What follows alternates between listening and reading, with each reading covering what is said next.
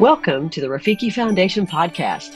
Hi, I'm Karen Elliott, and I'm the Executive Director of the Rafiki Foundation, and I'm your host for this podcast, where we discuss all things classical and Christian, missional and African. The Rafiki Foundation, and Rafiki, by the way, is a Swahili word which means friend. We are a friend to Africa and Africans. The Rafiki Foundation, established in 1985, has been serving almost 40 years now across 10 countries in Africa. And now, of course, in America, where we're starting a classical Christian school right here on our property in Eustis, Florida. But in the 10 countries in Africa and in the United States, our main mission is to help people know God and help them raise their standard of living. We do this in two ways, through Bible study and through classical Christian education. We have our own Bible study for every book of the Bible. We have it for small groups. We have it for Sunday schools. And we also have a Bible study for schools and homeschoolers. We think studying the Word of God is key to knowing Him better.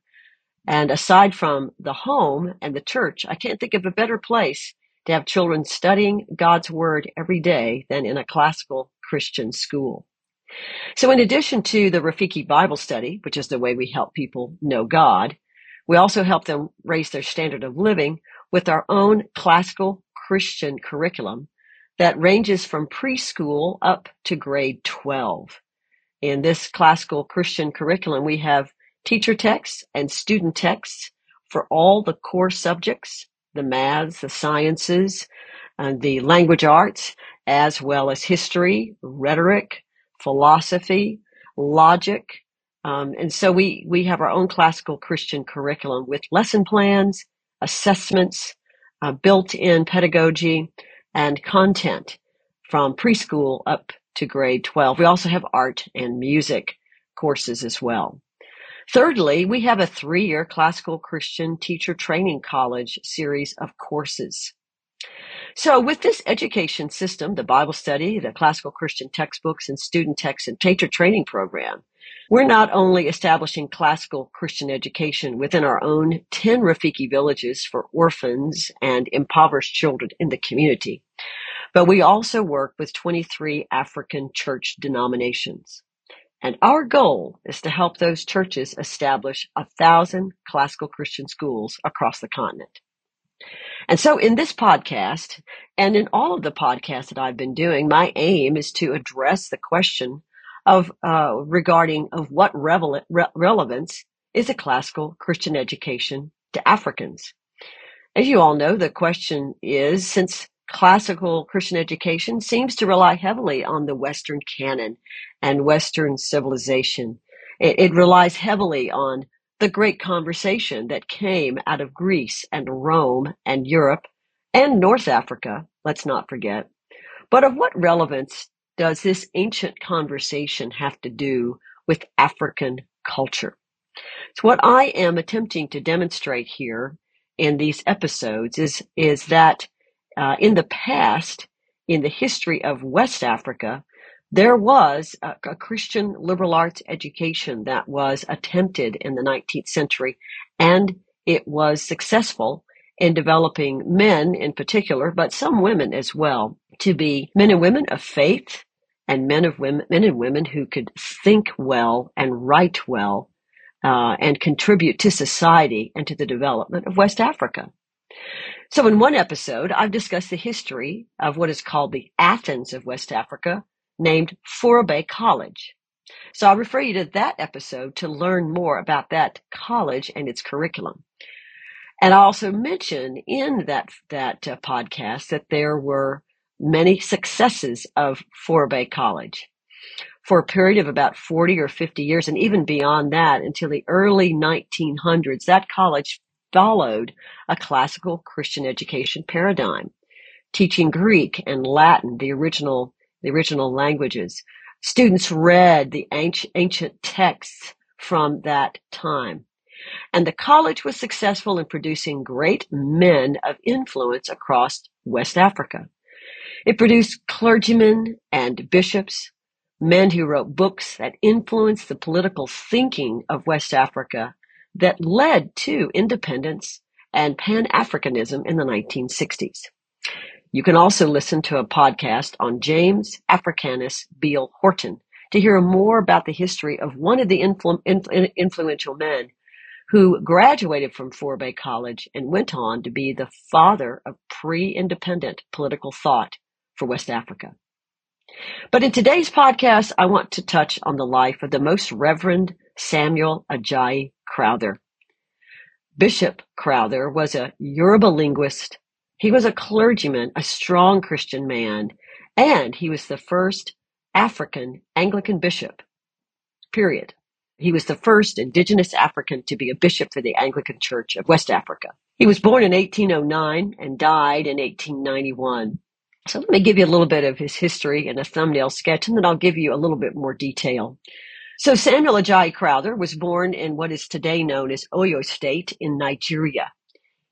He and his family, unfortunately, were captured by indigenous slave raiders when he was about 12 years old. This took place during what is known as the Yoruba Civil Wars. His village was ransacked, and he was later sold to Portuguese slave traders. He was then put on board to be transported to the New World through the Atlantic. But fortunately, just a few years prior to that, the British had outlawed the slave trade.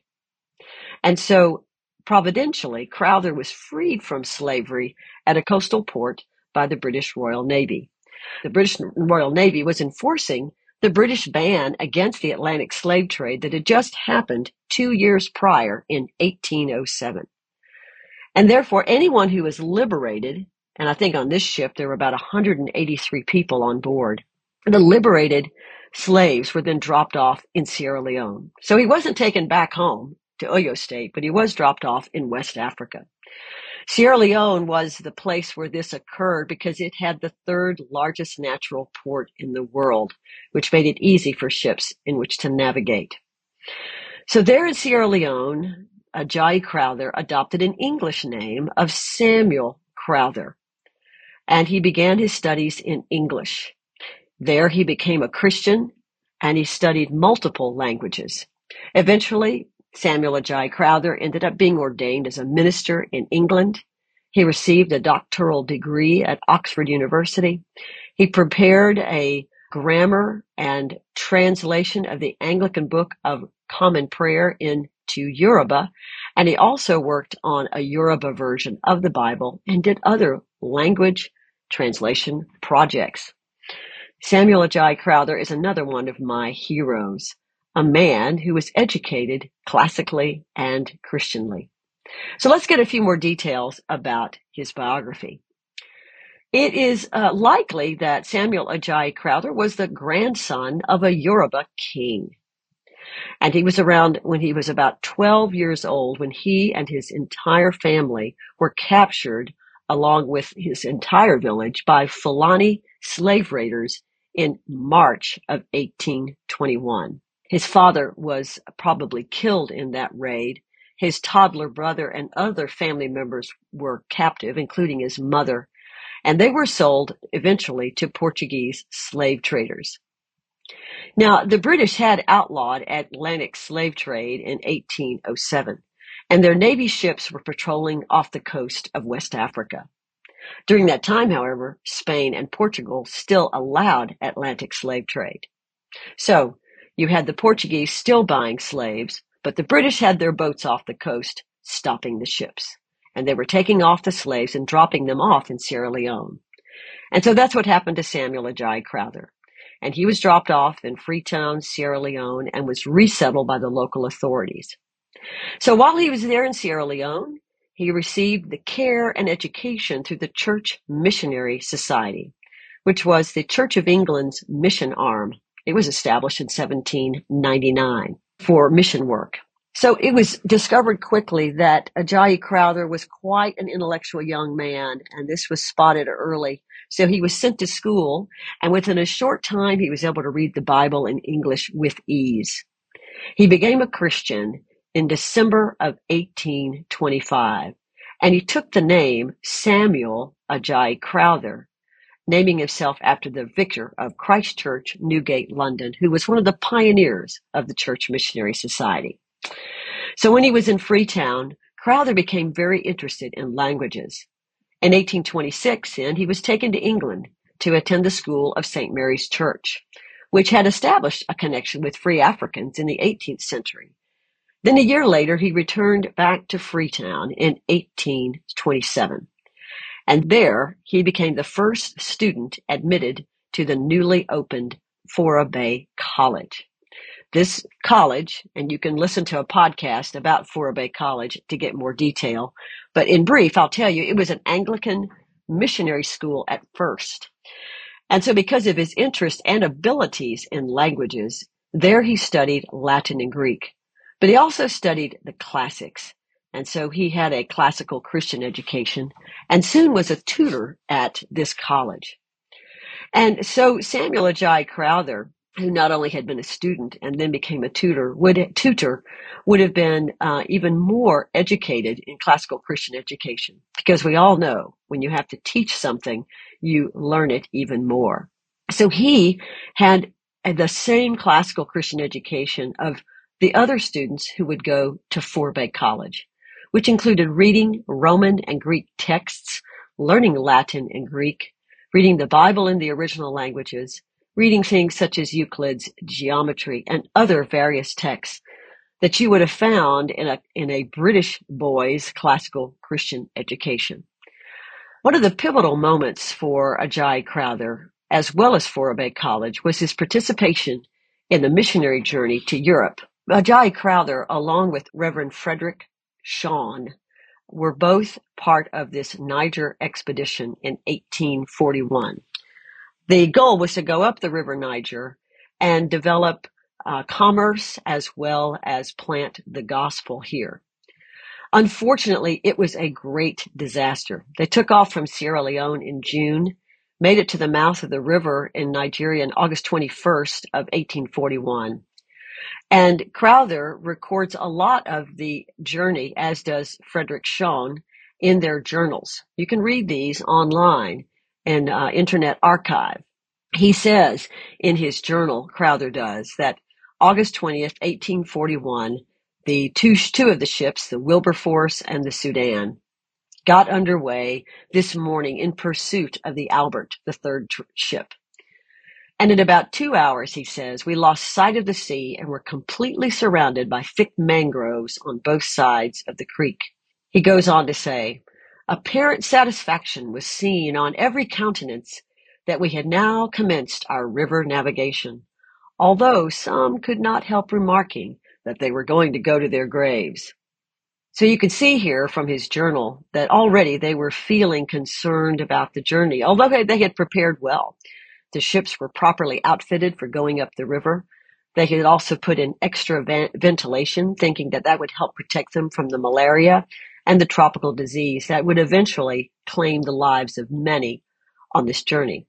He goes on to say in his journal entry on August 21st, he said, we were gradually introduced from the mangroves into a forest of palm and bamboo trees, embellished with large cotton trees of curious shapes, interspersed them on both sides of the river, and there were other lofty trees and beautiful foliage.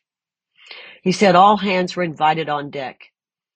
And with this new scenery, and the day was spent with great interest at this novel appearance, we passed on both sides of the river. He said we saw several plantations of bananas, plantains, sugarcane, cocoa, and now and then some huts with natives in them. And so I've quoted from this journal because you can see his great command of English. He was very well educated in English, very descriptive, beautiful writing. And so he records more in his journal about what they observed on that first day. The natives, as he called them, that they encountered on the way, he records this. The next day, he said, we dropped anchor about 10 miles from the branch that was taken by the Wilberforce to spend our first Sabbath of our ascent up the Niger. He said plenty of coconut trees were seen in many of the villages. So, on August 22nd, the very next day, on the Lord's Day, he says, we are now below a small village, quietly enjoying the Christian Sabbath. Not more than 2 furlongs from us are a people who know no heaven, fear no hell, and who are strangers from the covenant of promise, having no hope and without God in the world. So in these sections that I've quoted from his journal, you see Bishop Crowther's deep desire and concern for the lost and for his desire to serve. And this heart that you see here in this writing in his journal and other writings compelled him for the next 50 years to serve vigorously, courageously, with much energy in planting the gospel up and down Western Nigeria. He planted the gospel in this area, up the Niger River in Lokoja, as well as Ilorin. He was planting churches throughout the western part of Nigeria and sending out clergymen to plant the gospel in very harsh, difficult conditions. So he says later on in his journal about the missionary enterprise and the desire for seeing the gospel planted. He says this. He says, "How inexcusable art thou, O man, who art living in a place where the gospel of Christ is preached every Sabbath, yet you prefer to live in darkness and ignorance of God, of Christ, and of the state of thine own soul, to being made wise to the salvation by the saving knowledge of the gospel of Jesus Christ. Take care," he says, "lest these people rise up in judgment against thee and condemn thee because thou reject the counsel of God." So here he is finding fault with those who might be able to have the gospel every week and yet refuse it, saying that these people that he was taking the gospel to would rise up in judgment against them. So again, showing his abilities, his writing abilities, his command of the English language, demonstrating his education that he had received and how well it was used in his writings, in his preaching, in his translation work. So while the expedition started out well, and they did get up the Niger to some degree with very well-trained men, it did not last long. By October of that same year, so 5 months later, they turned around from the river and headed back to the sea. 55 men had died from the fever, and over 100 had gotten very ill. It was very disappointed, and so they returned all the way back in October of 1841. But the expedition was pivotal both for Ajayi Crowther and for Fourabay College. Because what it did is it proved that the need for indigenous men to be trained to carry the gospel throughout West Africa. The Europeans were succumbing to the fever more than Africans.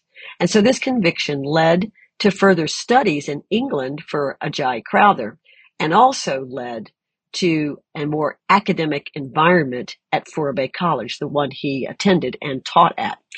And so Crowther goes to England and was ordained in the Anglican priesthood in 1843. He returns to Africa and at this time works with Henry Townsend to open a mission station in Abeokuta, which is presently in Ogun State in Nigeria.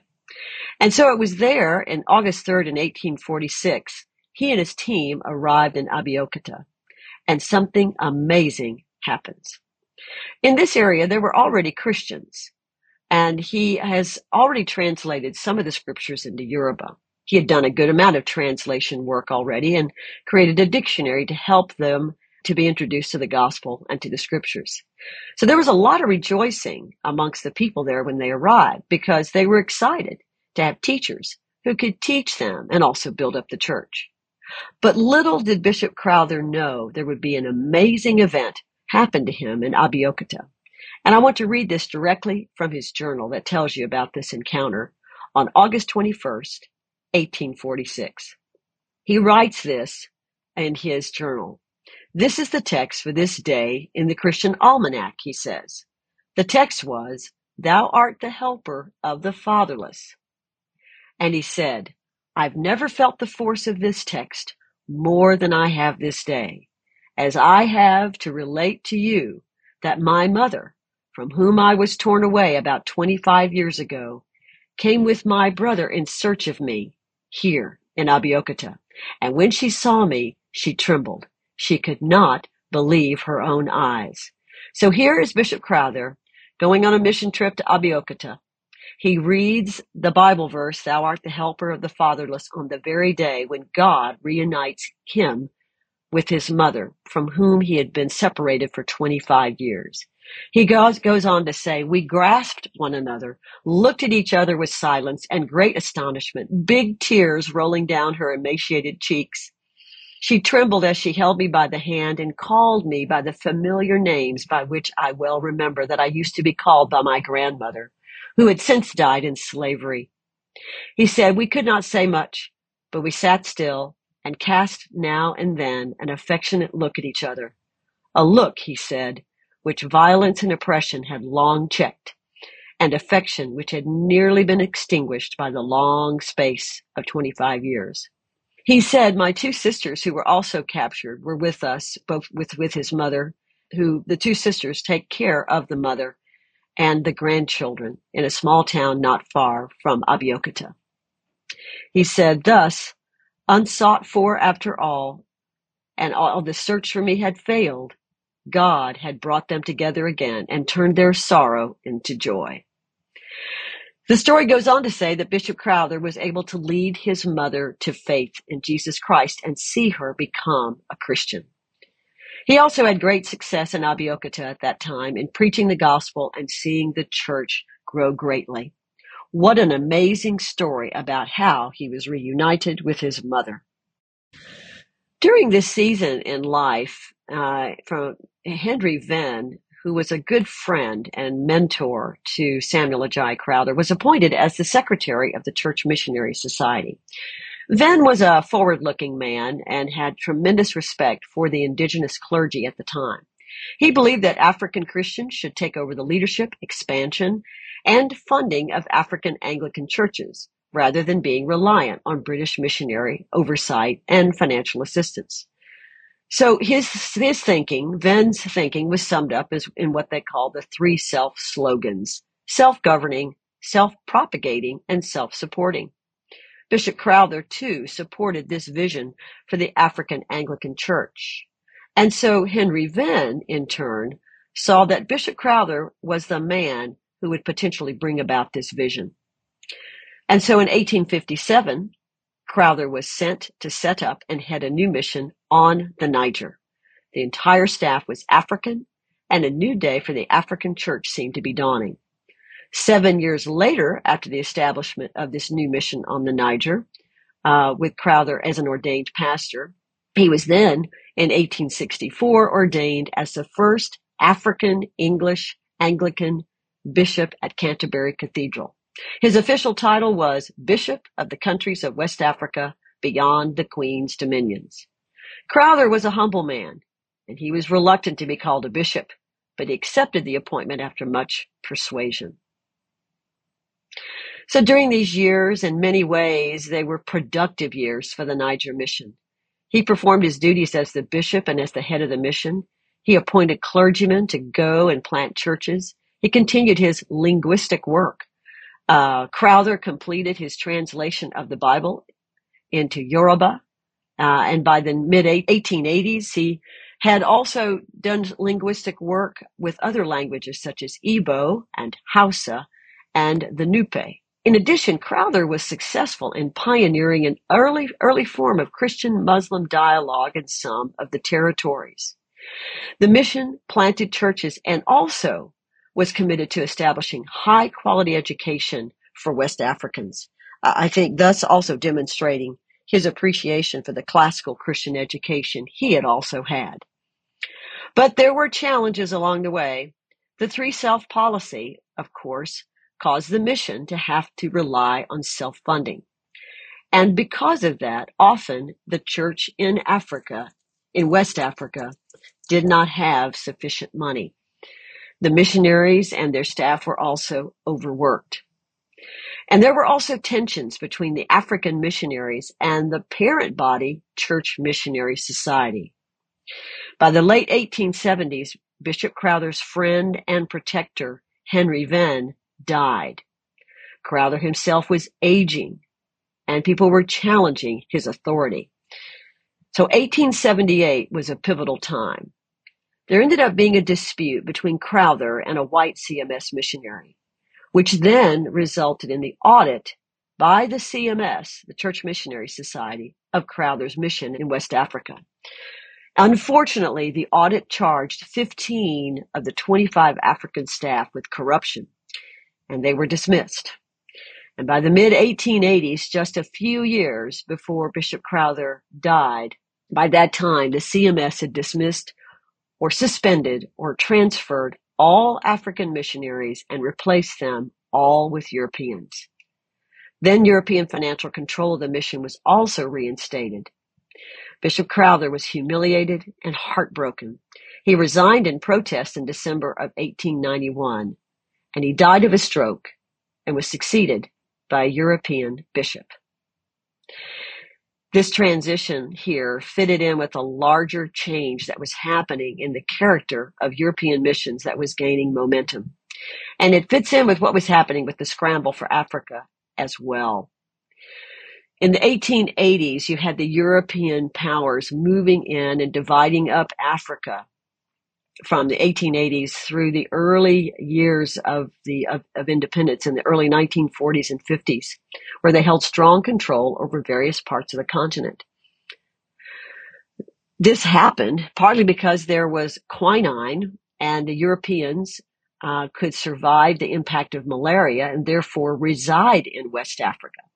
Prior to the discovery of quinine and its use, Europeans could not do that. And so there were more Europeans coming to stay and live, and therefore they took most of the leadership roles. Also, there was much less support then for Ven's vision of an independent African church. So at this same time, with this ability for Europeans to reside in Africa, the Europeans taking on the leadership roles, you then had the criticisms and the concerns expressed about Crowther's mission. This fed into the narrative, which hastened this transition into primarily European leadership. It's been said by many, therefore, that a key opportunity had been lost, and this event damaged Black and white church relations for many years. In looking back on this incident, many might say that Bishop Crowther was primarily a victim of politics and man's inability to surrender power. Power and politics tend to go hand in hand. Bishop Crowther has been vindicated in many circles. There's a Gospel Coalition article about Bishop Ajayi Crowther that was written by Ndaba Marsapane. It's an article on the Africa website portion of the Gospel Coalition. And one of the points in this article, made at the end of the article, I would tend to agree with is this. It says it's difficult to see the audit and ultimate dissolution of Crowther's mission as little more than British Christians insecurely seeking to retain power over the African church and mission. He says further in his article, Ndaba does, that this has played itself out countless times throughout our continent and history. He said, as we seek to send out missionaries and plant churches in Africa or anywhere, we must be aware of the destruction our love for power can cause. So perhaps this is a lesson to learn from the history of Bishop Samuel Ajayi Crowther. But despite this unfortunate end for Bishop Crowther, I want to finish with these thoughts that he was an incredibly gifted, yet a humble man. He was hardworking and he was courageous. He was in much danger, much like the Apostle Paul throughout his years as a missionary. He even was kidnapped at one point and ransomed and delivered from kidnapping. He was a brilliant man, a scholar, a pastor, a faithful missionary, a gifted linguist, a leader. And he made significant contributions to African languages and Bible translation work. And he even pioneered new missionary vision and was instrumental in providing quality education to West Africans. He's a great man who should be remembered and emulated. But what I also want to learn from his life is the value of a classical Christian education. As you recall, he did attend Fourabay College and he taught there, where he did receive a classical education. He received more education in the UK as well. He could read the Greek and the Latin and other languages as well. As I mentioned earlier, he also taught and tutored at the college. And of course, when you teach, you learn even more. And so he received perhaps what one might call a Western classical Christian education, and therefore was instrumental in being equipped in the scriptures to be an effective leader and communicator of the gospel. You can read this in his own journals online at Internet Archive, where you can read about this exhibition. You can also see the translations in Yoruba of the Bible. And so he's another one of my heroes from the 19th century in West Africa who was educated classically and Christianly. I hope you will take advantage of reading the book written by Jesse Page. It was written very shortly after Bishop Crowther's passing, so it was written within about 20 years.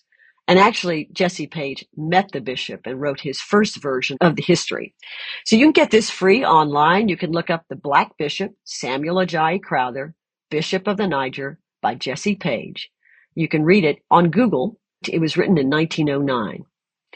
There are also a number of resources listed at the end of the Gospel Coalition article that I mentioned earlier, which is called Samuel Ajayi Crowther, written by Indaba Marzapane. It was written December 2nd, 2020. At the end of that article, you can find a number of resources to give you more information about this extraordinary Christian leader, Bishop Samuel Ajayi Crowther. So, we in the Rafiki Foundation are praying that God would allow us to cultivate a multitude of godly contributors, men and women like Samuel Ajayi Crowther. By the way, his legacy involves more than just translations of scripture, which are quite amazing, and the planting of churches, but also children, grandchildren, and great-great-grandchildren. One of his grandchildren was Herbert Macaulay, who was a well-known politician and father of Nigeria's nationalism. In addition, another one of his legacies was a woman doctor by the name of Ameyo Adedevo. Dr. Adedevo was the woman doctor who was almost single-handedly responsible for keeping Ebola out of Nigeria in 2014. She's the one who stood in the way of a Liberian official who was infected with Ebola and was going to try and enter the country anyway. She prohibited him from doing so, but in the midst of that, she contracted Ebola herself and died. She's a real hero, and apparently she's a descendant of Samuel Ajayi Crowther. So we want to help cultivate more men and women like Bishop Crowther. So you can be a part of Rafiki's mission by helping to sponsor children to one of our Rafiki classical Christian schools in any one of our 10 African countries in which we serve. You can go to our website, rafikifoundation.org, to find out more about ways in which you might be a part of this. Perhaps you want to sponsor one of the 3,500 children, or perhaps you might want to go out and serve as a missionary with us long term. Join us in this mission as we seek to bring the best Bible study and the best education in the world to some of the most needy children in the world. Thanks again. I'm Karen Elliott, and I'm your host of the Rafiki Foundation podcast. Thanks for listening to this podcast.